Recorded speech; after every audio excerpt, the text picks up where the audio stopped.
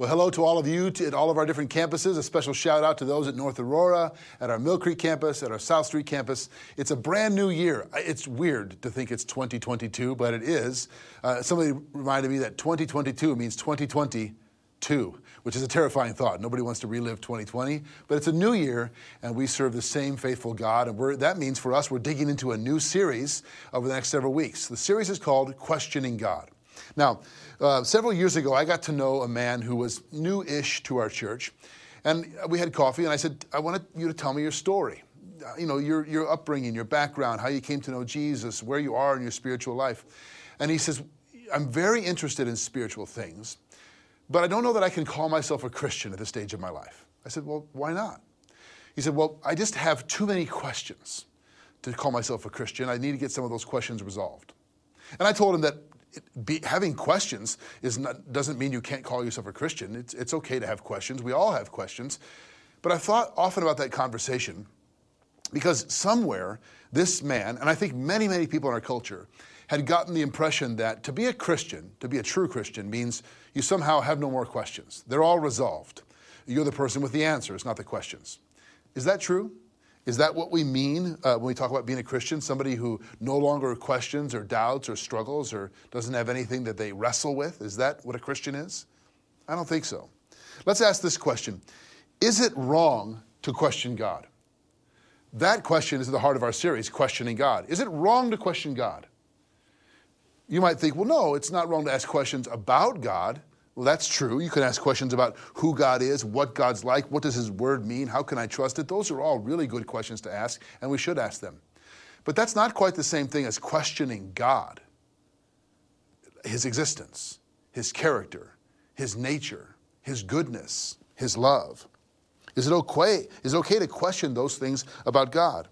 It feels, if we're honest, a little unsettling, a little bit like we're maybe that, God is God, he's almighty God, he's the God, author of life, and who am I to question him? And sometimes in the church we behave as if that's the way we have to think and act. But if we're honest, not all questions are the same. And not all those who ask questions ask from the same motives. There's a big difference between the honest, genuine, humble questioner who wants answers and the person who asks questions as a sort of intellectual trick to keep the truth at arm's length. And you know the difference. You've maybe lived the difference or experienced it in other people. John Mark Comer, in the introduction to a book called After Doubt, which is an excellent book by A.J. Swoboda, he writes this: doubt is the ambient air we breathe in the West. Learning to walk through doubt and deconstruction and out the other side into reconstruction of an honest, humble, yet deep and robust faith that can flourish with both serenity and power in the chaotic and hostile world. That is no easy task. Now, there's a lot of talk today about those who are deconstructing their faith, walking away from it, tearing it down. But what comes after that is really the point. In A.J. Swoboda's book called After You Doubt, I recommend to you, if you or someone you know is wrestling with their faith, asking deep questions, maybe even what you might call deconstructing, it's a very helpful resource. He asks the central question in this book, is it possible to question one's faith without losing one's faith? That's a key question. And that question also is at the heart of this series. I'm increasingly convinced that to question and to struggle with your faith is often the surest sign that you actually have a faith. Did you hear that again? To question your faith is one of the surest signs that you have one. Sadly, the church, if we're honest, has not always done a very good job of giving people space, room, and language for asking those hard questions, for wrestling with their faith.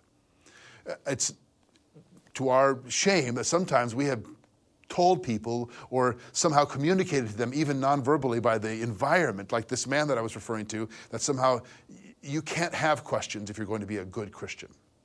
I think, actually the opposite is true. One of my spiritual heroes and literary mentors, many of you will know, is C.S. Lewis. And Lewis was famous for many things, his writings in fiction and literature and poetry and literary criticism and medieval and Renaissance literature, but also in popular apologetics, mere Christianity, miracles, and so on. But Lewis also wrestled with his own faith and questioned it in a book called A Grief Observed. If you or somebody you know is going through loss or pain in this season, his book, A Grief Observed, is very helpful. And in the introduction to the most recent edition of A Grief Observed, here's what Madeleine L'Engle writes about Lewis's book, A Grief Observed. I am grateful, too, to Lewis for having the courage to yell, to doubt, to question, to kick at God with angry violence. This is a part of healthy faith, and not often encouraged. It is helpful indeed that C.S. Lewis, who has been such a successful apologist for Christianity, should have the courage to admit doubt about what he has so superbly proclaimed. It gives us permission to admit our own doubts, our own anguishes and questions, and to know that they are part of the soul's growth. I echo Madeleine L'Engle's comments. Lewis is telling us that he's a hero, a giant of the faith, and yet he too wrestled with doubt and with questions. And it's not just the great thinkers and writers like Lewis that have wrestled with questions about God. The scriptures themselves are full of people who wrestle with questions about God, who express questions, not just about God, but to God, about who God is. There's no book of the Bible better for us than the Psalms when it comes to questioning God. The Psalms are the place where, in Scripture where we get language for our doubts and for our questions and for our struggles. The Psalms are raw and honest. They give us a vocabulary for things that we feel deep in our soul that we don't even know how to express sometimes. And they're meant to do so. That's why they were inspired, written down, captured, and passed down to us. The Psalms are not afraid of tough questions because God is not afraid of tough questions. Did you hear that? God is not afraid of or offended by your hard questions. In matter of fact, I believe that God invites them. It may be the very place he wants to meet you and to help you grow, if you let him. If we're like that second questioner, or first one, open and honest and humble enough to receive the answer, even if sometimes we don't get it or don't like it. So our series, Questioning God, is going to look at 5 Psalms and 5 questions about God. Psalm 39, what is the meaning or purpose of my life? Why am I even here? Psalm 42, why do I feel empty and unsatisfied? Psalm 27, why am I so afraid and anxious? And Psalm 24, who are you, God? Who is this King of glory? But this week, we begin in Psalm 10. Psalm 10 is a remarkable psalm. It's not attributed to David, but it's in the collection we believe was written by David. So David is the most likely author of Psalm 10. Psalm 10, I believe, can serve as a bridge for us between the pain of our life and questions and the power of God if we let it. Let me read it to you in its entirety, and then we'll talk about it. Psalm 10. Why, O Lord, do you stand far away? Why do you hide yourself in times of trouble? In arrogance, the wicked hotly pursue the poor. Let them be caught in the schemes that they have devised. For the wicked boasts of the desires of his soul, and the one greedy for gain curses and renounces the Lord. In the pride of his face, the wicked does not seek him. All his thoughts are, there is no God.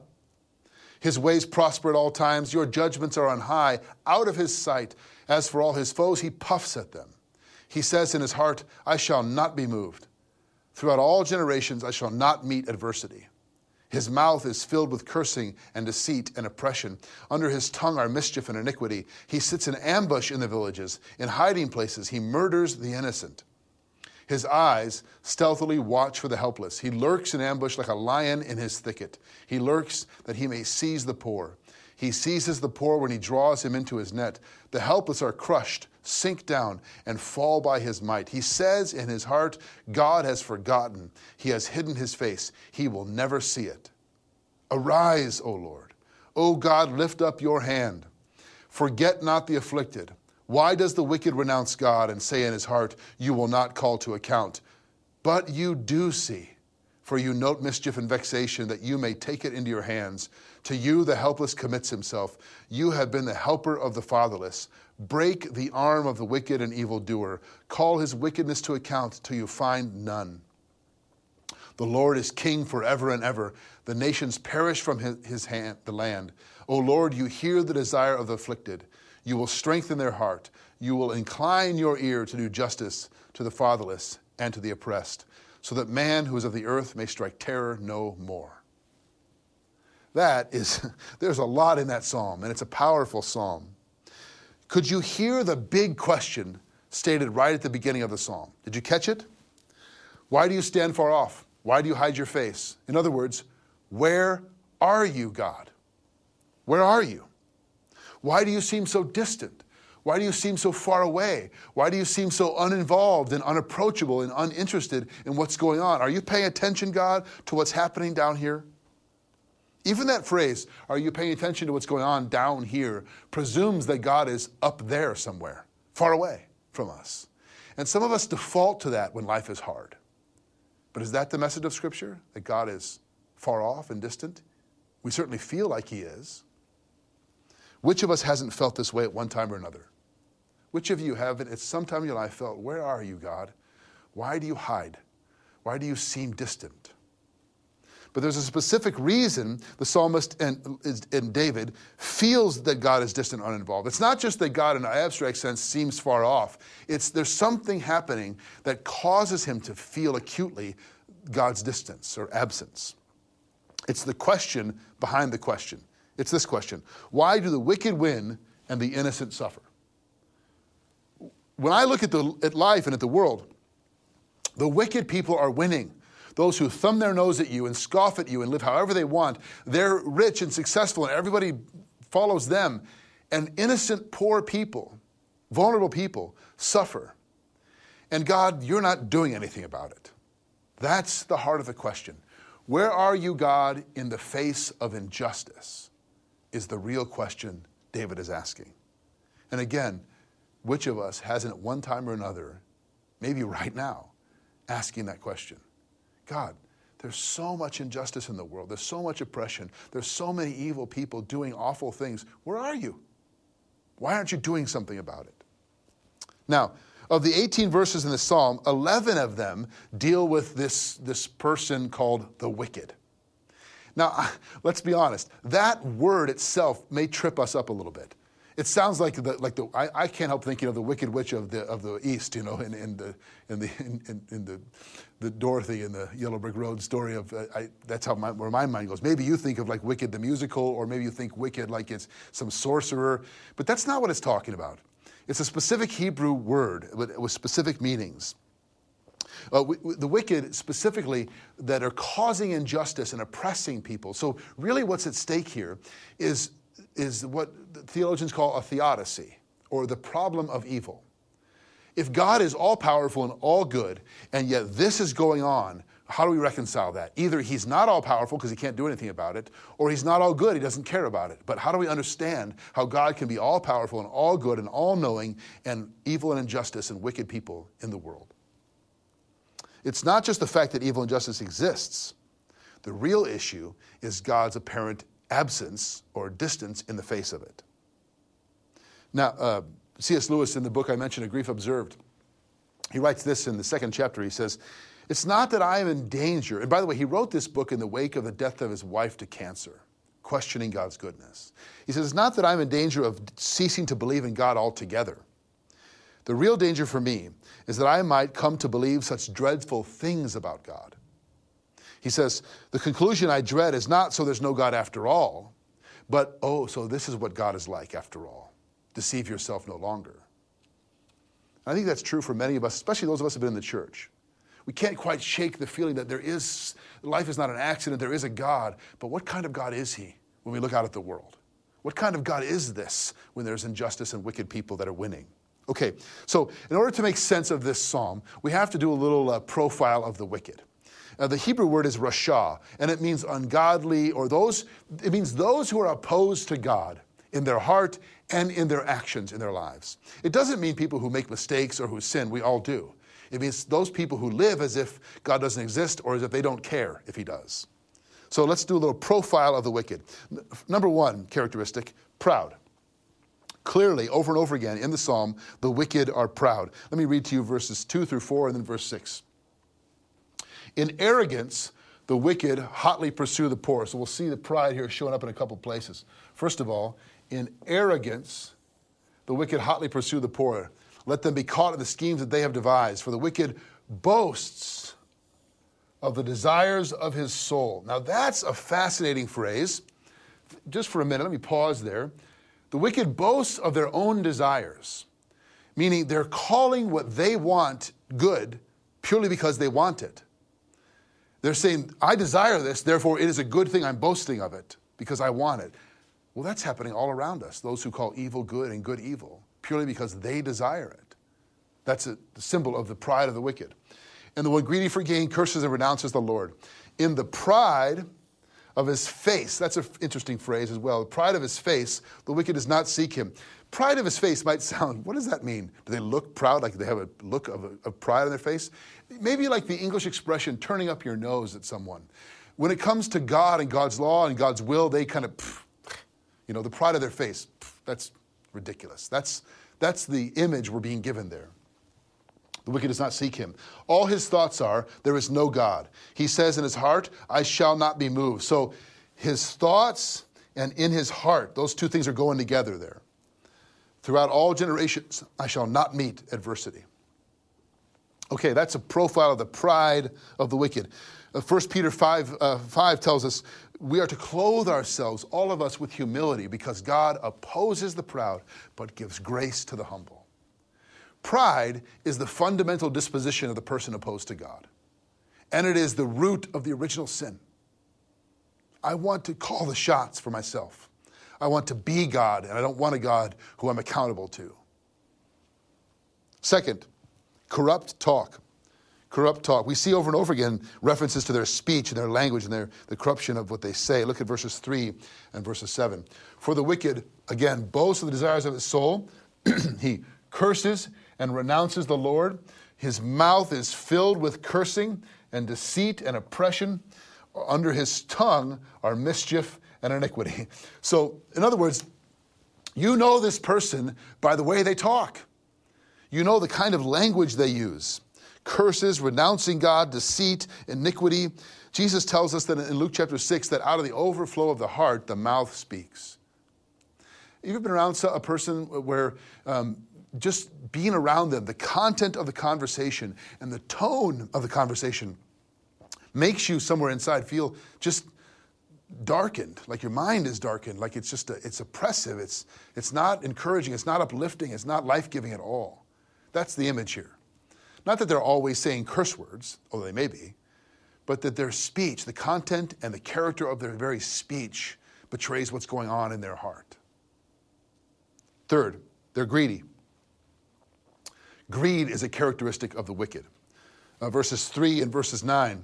For the wicked boasts of the desires of his soul. The one greedy for gain curses and renounces the Lord. He lurks in ambush like a lion in a thicket. That's interesting. Lurking in ambush like a lion in his thicket. What is that talking about? Well, you might be thinking, well, I'm not planning an ambush. I'm not lurking behind someone's bushes to jump out at them, so I must be good on this one. It's not really saying that. It's talking about those who not only who oppress people, they do it intentionally. They do it willfully, thoughtfully. They're seeking out how. It's the person who cares only about their own gain, greed, even at the expense of others, knowing it's costing and hurting other people. That's the mark of the wicked. Fourth, violent. There's violence as a characteristic of the wicked. Let me look at verses 8 and 10 for just a moment. He sits in ambush in the villages, in hiding places. He murders the innocent, literally causing violence, but also doing those things which would cause innocent people to perish because they lack by his own greed. His eyes stealthily watch for the helpless. He lurks in ambush like a lion in his thicket. He lurks that he may seize the poor. He seizes the poor when he draws them into his net. The helpless are crushed and sink down and fall by his might. There's a wake of wrecked lives behind the wicked person. Those who've been exploited and oppressed and abused and mistreated and talked down to and harmed both spiritually, emotionally, physically. They're abusive. There's violence. Not always physical violence, but harm, causing harm to people intentionally. And fifth, and this is the primary characteristic which kind of pervades the whole description here, they're godless. It's the underlying characteristic in this whole section of the wicked. Now, this, by the way, it's important we get this straight. It's not the same thing as questioning the existence of God. It's not the same thing as an honest person who's wrestling with, is God really here? Does God really care? They are willfully, intentionally rejecting God. They're godless in that sense. It's the attitude of the heart that says, I'm accountable to no one but myself. There is no God, or I don't care if there is, because I'm calling the shots. Let's look at verses 4 and verse through 11. In the pride of his face, the wicked does not seek him. All his thoughts are, there is no God. So that doesn't mean he's walking around every day thinking there's no God, there's no God, there's no God. It means what's going on in his mind, he's living as if, his thinking as if, there's no God. I'm a functional atheist. You know, I know some people who go to church, who call themselves Christians, who are functional atheists, who live as if there is no God, who doesn't see the way that they live and behave and speak and act. Let's read on. His ways prosper at all times. That's the part that's so offensive to David. Your judgments are on high, out of his sight. It means he's not even thinking about or caring about God's word or will. For all his foes, he puffs at them. He says in his heart, I shall not be moved. Throughout all generations, I shall not meet adversity. His mouth is filled with cursing and deceit and oppression under his tongue. We've already read that. Under mischief and iniquity, he sits in ambush in the villages. Skipping down here, it says, the helpless are crushed, they sink down. And the last verse 11, he says in his heart, God has forgotten. He has hidden his face. He will never see it.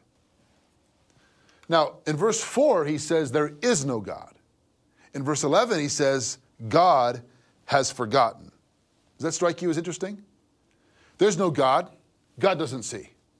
Well, how can you say God doesn't see if there's no God to see in the first place?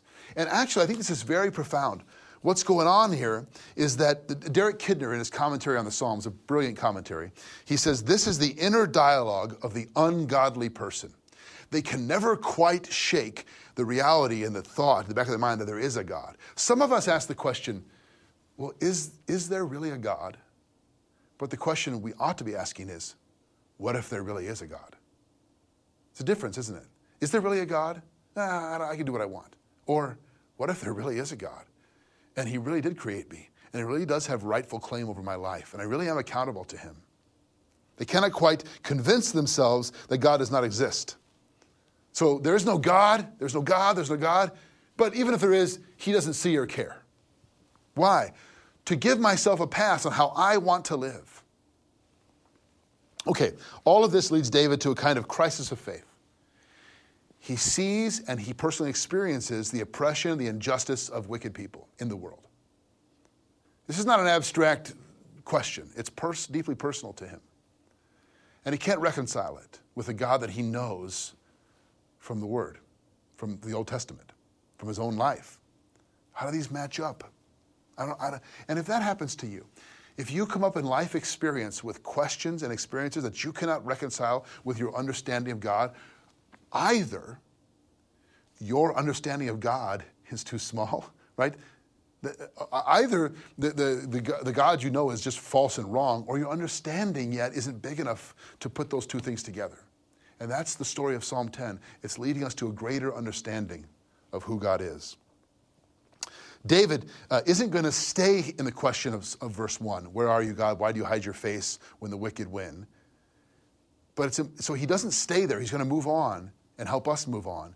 But it's important to know that he starts there. Because I know that some of you are there right now. And I want you to hear that right there in the Psalms, King David himself is asking that question. And it's not sinful to ask that question. God is not offended or dismissing you because you wonder where he is or if he is. He's big enough to handle that, as he was with David. So he is with us. And also, I want you to see that God is at work even in David's questioning. This is inspired scripture, Psalm 10. Under the inspiration of the Holy Spirit, David wrote Psalm 10, even including the parts where he questioned where God is, which means God is at work even when David feels like he's far away. And that means, friends, God is at work in you even when you feel like he's far away or you wonder if he's there at all. Your feeling in a moment of God's presence and activity is not the best measurement of his presence and activity. It's good to remember that. Okay, so let's ask this question. What do we do? How should we pray? How should we pray then if this is what we face? Now, first of all, this presumes that you will pray and that you keep praying even in the face of your questions. I remember years ago as a high school pastor, we had these in-home Bible studies with students, and we would go around and have prayer time. And I remember this one young lady who was a student leader, and she said that she told me she didn't want to pray at the end of the group. And I asked her why, and she said to me, one of her female leaders, she said, "Well, I don't think I'm worthy to pray. I'm too angry at God." She'd had some loss in her life. Her parents went through a painful divorce and some pain, and lost a friend, and she was just angry at God. And she said, "I got to work out my anger before I really should be praying." Actually, prayer is how you work out your anger. Now, I understand her desire not to pray publicly, and that's okay. But prayer is the way that God helps us work out our anger. The Psalms are full of expressions of anger and pain and difficulty. So David cries out to God. And then in verses 12 and 13, he says, "Arise, O Lord. Lift up your hand, O Lord." It's like he's turning a corner here from this profile of the wicked and how awful they are and how they get away with it, or at least it seems like they do, to calling on God to do something.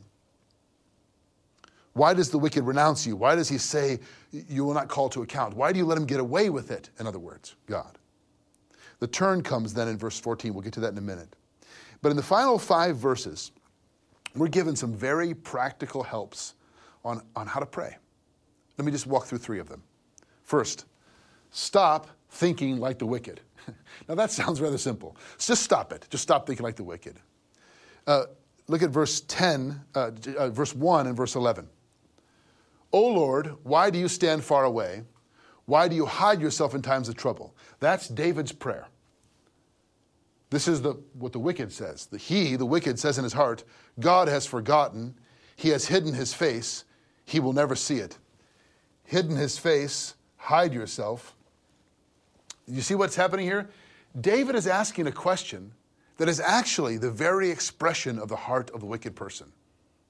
In other words, David has, in these 11 verses of the profile of the wicked, sort of slipped into this thinking, like the very same vein of thinking that the wicked have, which is there is no God. He doesn't see. He doesn't care, which is what David's questioning.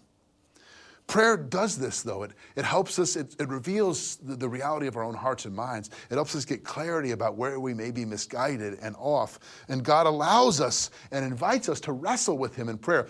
You know that the people of Israel, you know where they got their name? Some of you Bible scholars will know this, but Israel, the name means wrestles or struggles with God.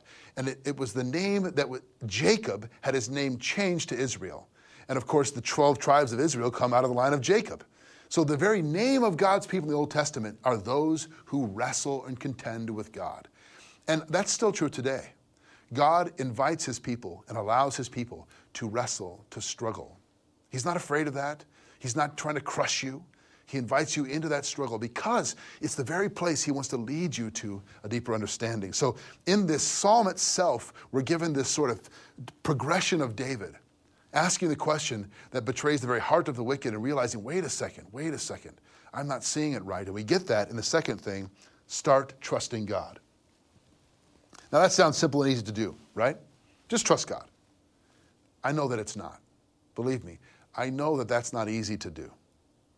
Start actively placing your trust in God, even when you don't have the answers or don't understand them. How? Let's look at verse 14. This is the turn of the whole psalm, the turn of David's heart. "But you do see." Circle that, highlight that, underline that in your Bibles, write that down in your journals. Right? What's the question been? God, do you see? God, do you care? God, you don't see? Are you hidden? Are you hiding your face? And then David turns a corner in his own heart and says, "Oh, you do see. But you do see. For you note mischief and vexation, that you may take it into your hands. To you the helpless commits himself. You have been the helper of the fatherless." David now is reminding himself, you have been, of who God has been. He wonders if God currently is doing this, but he looks back and says, "I know what you've been in my life and in history.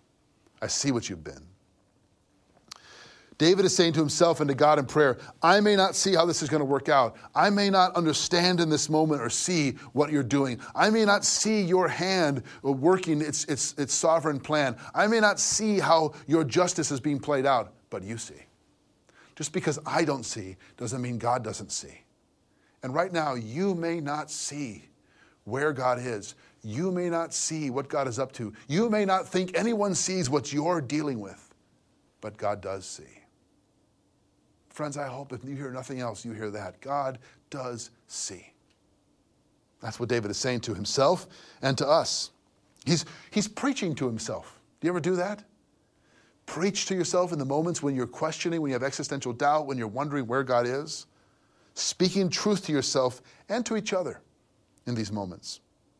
I know it feels like God is absent, but he's with you. We just celebrated Emmanuel, God with us. That's not just true once a year on December 25th. It's true right now today. Notice also in the text that David, he draws strength from attributes of God. He talks about God's eye in verse 14, you do see. He talks about God's ear in verse 17, you hear the cry of the afflicted. And in verse 12, he says, you stretch out your hand, break the arm of the evildoer, the wicked. That doesn't mean literally like so we can notice them by their broken arms. It means stop their power, eliminate their ability to cause harm. And then in verse 16, you're king forever, God's reign. So God's eye, God's ear, God's hand, and God's reign. That's how we trust God. You see, you hear, you're able, and you're on the throne, despite how I feel or despite how it looks in this moment. And third, finally, stay close to Jesus. Stay close to Jesus. You might be thinking, well, where is Jesus in this psalm? It's an Old Testament psalm. I didn't hear Jesus in there anywhere. Actually, he's all over Psalm 10. Let me ask you a couple questions. Did Jesus ever know what it was like to feel that the wicked were winning in the world? Did Jesus ever question the absence of the Father? Did Jesus ever ask the question, where are you, God? Did Jesus know the struggle and surrender of his own will to the will of the Father? Did Jesus ever face opposition from those who opposed God and himself? In Luke 22, verse 53, Jesus says, I was with you every day in the temple courts, but now you come to me with clubs. This is your hour when darkness reigns, speaking of wicked people. In Matthew 27, verse 46, when he's on the cross, he says, my God, why have you forsaken me? Quoting Psalm 22. If that's not a cry of where are you, God, what is? In Luke 23, 46, Father, into your hands I commend my spirit. Friends, Jesus knows every movement of the soul that gave birth to this psalm. He knows every feeling and emotion that's behind it. And Jesus is able to pray this psalm with you. Not just for you, but with you. Right now, in the midst of your struggles and questions, he can and he will meet you. I don't think it's wrong to deconstruct our faith. I think we should be always deconstructing our faith, asking hard questions about it, pulling down things that maybe we built up that aren't part of Scripture or aren't part of who God is. But for the sole purpose of having God rebuild it on the foundation of Christ, the chief cornerstone, the New Testament tells us. So not deconstruction, which becomes destruction and deconversion, but deconstruction so that God might rebuild us on a firm foundation. That's what's happening in Psalm 10. That's what we invite you into in this series, to ask the hard questions in community groups, in your own heart, in your prayer time, in the Word of God. Let's do that together, and let's trust Jesus as he leads us into a deeper faith in who he really is. Friends, he can handle it. He's big enough to handle your questions. Let's pray. Father, thank you for this ancient psalm, this prayer of David, which has come down to us, and we find in it questions that are so timely and relevant for us. We too wrestle with wondering where you are, God. We too question if you care and if you're present, if you're paying attention. And we too look at the world and see injustice and it grieves us, and we wonder if it grieves you. But God, in that moment, turn our hearts to trust you, to stop thinking like the wicked, to place our trust in you despite the fact that we don't have all the answers, to believe in our hearts that you see. You see us, and you hear us even in our questioning, and that we might walk with you, Jesus, through our doubt and questions into a deeper faith and trust. We pray this in your name. Amen.